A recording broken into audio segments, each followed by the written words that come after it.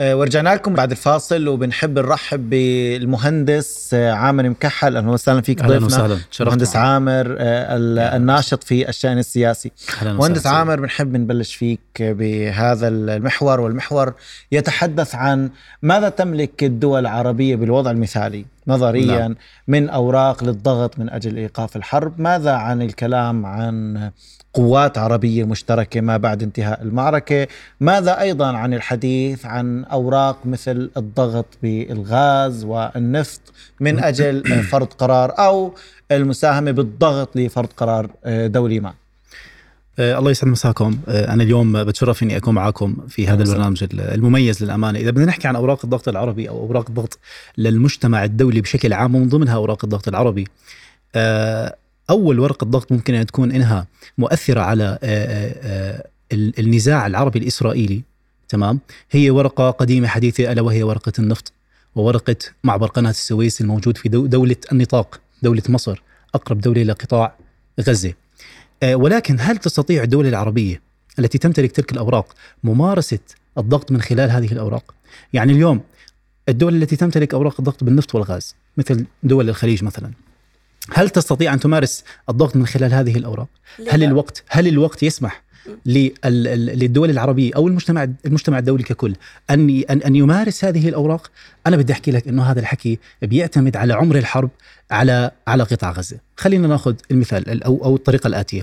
بداية الحرب كانت ب7 أكتوبر كمعركة طوفان الأقصى، وليست كبداية صراع عربي إسرائيلي. معركة طوفان الأقصى بلشت ب7 أكتوبر. مرت معركة طوفان الأقصى بمجموعة من المراحل التي تعتبر مفاصل للحرب. فمثلا في بداية هذه المعركة لا يمكن لأي قوة عالمية أن تمارس أي ورقة ضغط على الكيان الصهيوني لإيقاف إطلاق النار عن قطاع غزة، لأنه كان بنفذ عملية انتقامية إجرامية الهدف منها إراقة دماء الأبرياء من المدنيين في قطاع غزة. مرت بعدها معركة طوفان الأقصى بمرحلة مهمة جدا، ألا وهي اللي هي تدمير أو قصف المستشفى المعمداني. من هنا نستطيع أن نتحدث أن المجتمع الدولي يستطيع بعد هذه الحادثة استخدام أوراق الضغط، سواء كان كمجتمع دولي، مؤسسات أممية، أو حتى دول عربية. وبنلاحظ أن موقف الأردن بعد قصف المستشفى المعمداني كان واضح بقطع العلاقات الدبلوماسية مع الكيان الصهيوني. بالنسبة للمرحلة التي تلت وتعمقت فيها إسرائيل في ارتكاب المجازر على جميع المستويات الإنسانية والأخلاقية في قطاع غزة وسفك دماء الأبرياء، تمادت إلى الاجتياح البري، وهذه تعتبر نقطة ومفصلية في تاريخ معركة طوفان الأقصى. نتج عنها فيما بعد دخول القوات الإسرائيلية لمجمع الشفاء. وبنلاحظ أنه هناك كان في فرصة سانحة لاستخدام أوراق ضغط عربية وعالمية أدت إلى حدوث. وشو اللي بيمنع برأيك يعني أستاذ من استخدام هاي الأوراق؟ ممكن خلينا نفرق مبدئيا بين السياسة العربية والدبلوماسية العربية. السياسة العربية هي عبارة عن فرض قرارات وبسط سيطرة، لكن الدبلوماسية هي فن التفاوض وإدارة العلاقات. اليوم القرارات العربية هي ترقى فقط لمستوى الدبلوماسية، ولم تدخل وتتعمق في مستوى السياسات وفرض القرارات والنفوذ واستخدام أوراق الضغط بالشكل الصحيح. ولكن تستطيع الدول العربية استثمار أوراقها من دون الدخول في مهاترات سياسية. مثلا ورقة الغاز، اليوم لو صار في إضراب في أوبك، إضراب عمالي بطريقة أو بأخرى، ممكن هذا الإضراب العمالي بأوبك بيحقق الهدف من ورقة الضغط المرجوة، ولكن هذه الورقة لا تدخل الدولة المعنية بممارسة هذه الورقة في مهاترات سياسية قد ممكن يكون في لها عواقب أخرى. يعني إذا نرجع نحكي بالموقف العربي الهزيل، هو موقف هزيل فعلا، لأنه إذا بدنا نرجع على قمة الرياض كان في بند هو بكسر الحصار على غزة، لكن لم يحدث، ما شفنا كسر حصار لغزة. صحيح. ليش؟ لأنه ما زالت الدول العربية ما بتستخدم أدوات الضغط الحقيقية اللي بتمتلكها، هي بس بتمارس مفاوضات مع الأمريكان مشان يمشوا تسيير لمساعدات إنسانية هنا وهناك. لكن بجوهر إنه في عندك سلاح النفط، سلاح الغاز، سلاح قناة السويس، معبر رفح، كل هذه أوراق تمتلكها القوى العربية، لكن لا تستخدمها، لا تفعلها، هي بس رايحة للتفاوض مع الأمريكان. ومش مقبول يبقى الموقف العربي هو مرهون بالرغبة الأمريكية وخاضع للرغبة الأمريكية، لأن الأمريكان شركاء في هذا الصراع. في الأهم والأخطر يعني هو كان في نهج أمريكي بيستمر بحفاظ على التفوق العسكري الإسرائيلي دائما، نتيجة مراهنة العرب ووضع كل ما يمتلكوه في سلة الأمريكان.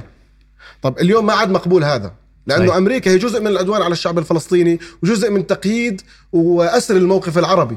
وأنا بس بدي أضيف على أسامة، يعني كان في أول إشي القمة كان ممكن تكون أسرع من في الانعقاد بدل هذا البطء الفظيع كان بانعقادها، وكان لازم يكون فيها على الأقل بالحد الأدنى هو اتفاق بمقاطعة كل شيء قريب أو بعيد من الاحتلال، سواء كان اتفاقيات سلام أو حتى اتفاقيات سياسية اقتصادية إلى آخره.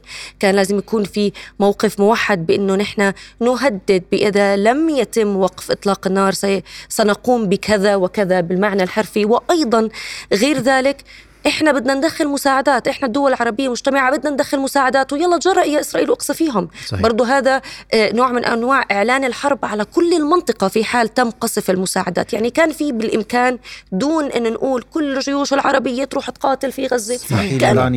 اسمحي لي رانيا بس لأنه في أكثر من نقطة ذكرت. هلأ هناك فارق ما بين قدرات العرب وما بين استعدادهم لتوظيف هذه القدرات. العرب بشكل عام المانع الأساسي من عدم توظيف قدراتهم هو حالة الخلاف العربي واختلاف المصالح العربية أولا بما يتعلق أصلا من رؤيتهم بما يجري في غزة، بمعنى هناك أطراف عربية للأسف مستفيدة مما يجري في غزة وتريد القضاء على من عندها حرب على الإسلام السياسي. بس هذا مش موضوعنا. أما إذا بدنا نتحدث عن موضوع أوراق الضغط بما يتعلق بالنفط والغاز، فأنا وجهة نظري أن العرب لا يستطيعون استخدام هذه الأوراق سياسيا. ليه؟ لأنه بعد التجربة الأولى بعد 73 مستوى القيود والحذر الأمريكي على استخدام مثل هذه الأوراق كبير وكبير جدا، وتم تقييد الدول التي أصلا ممكن أن تمارس هذا الدور بشكل كبير. هذا واحد.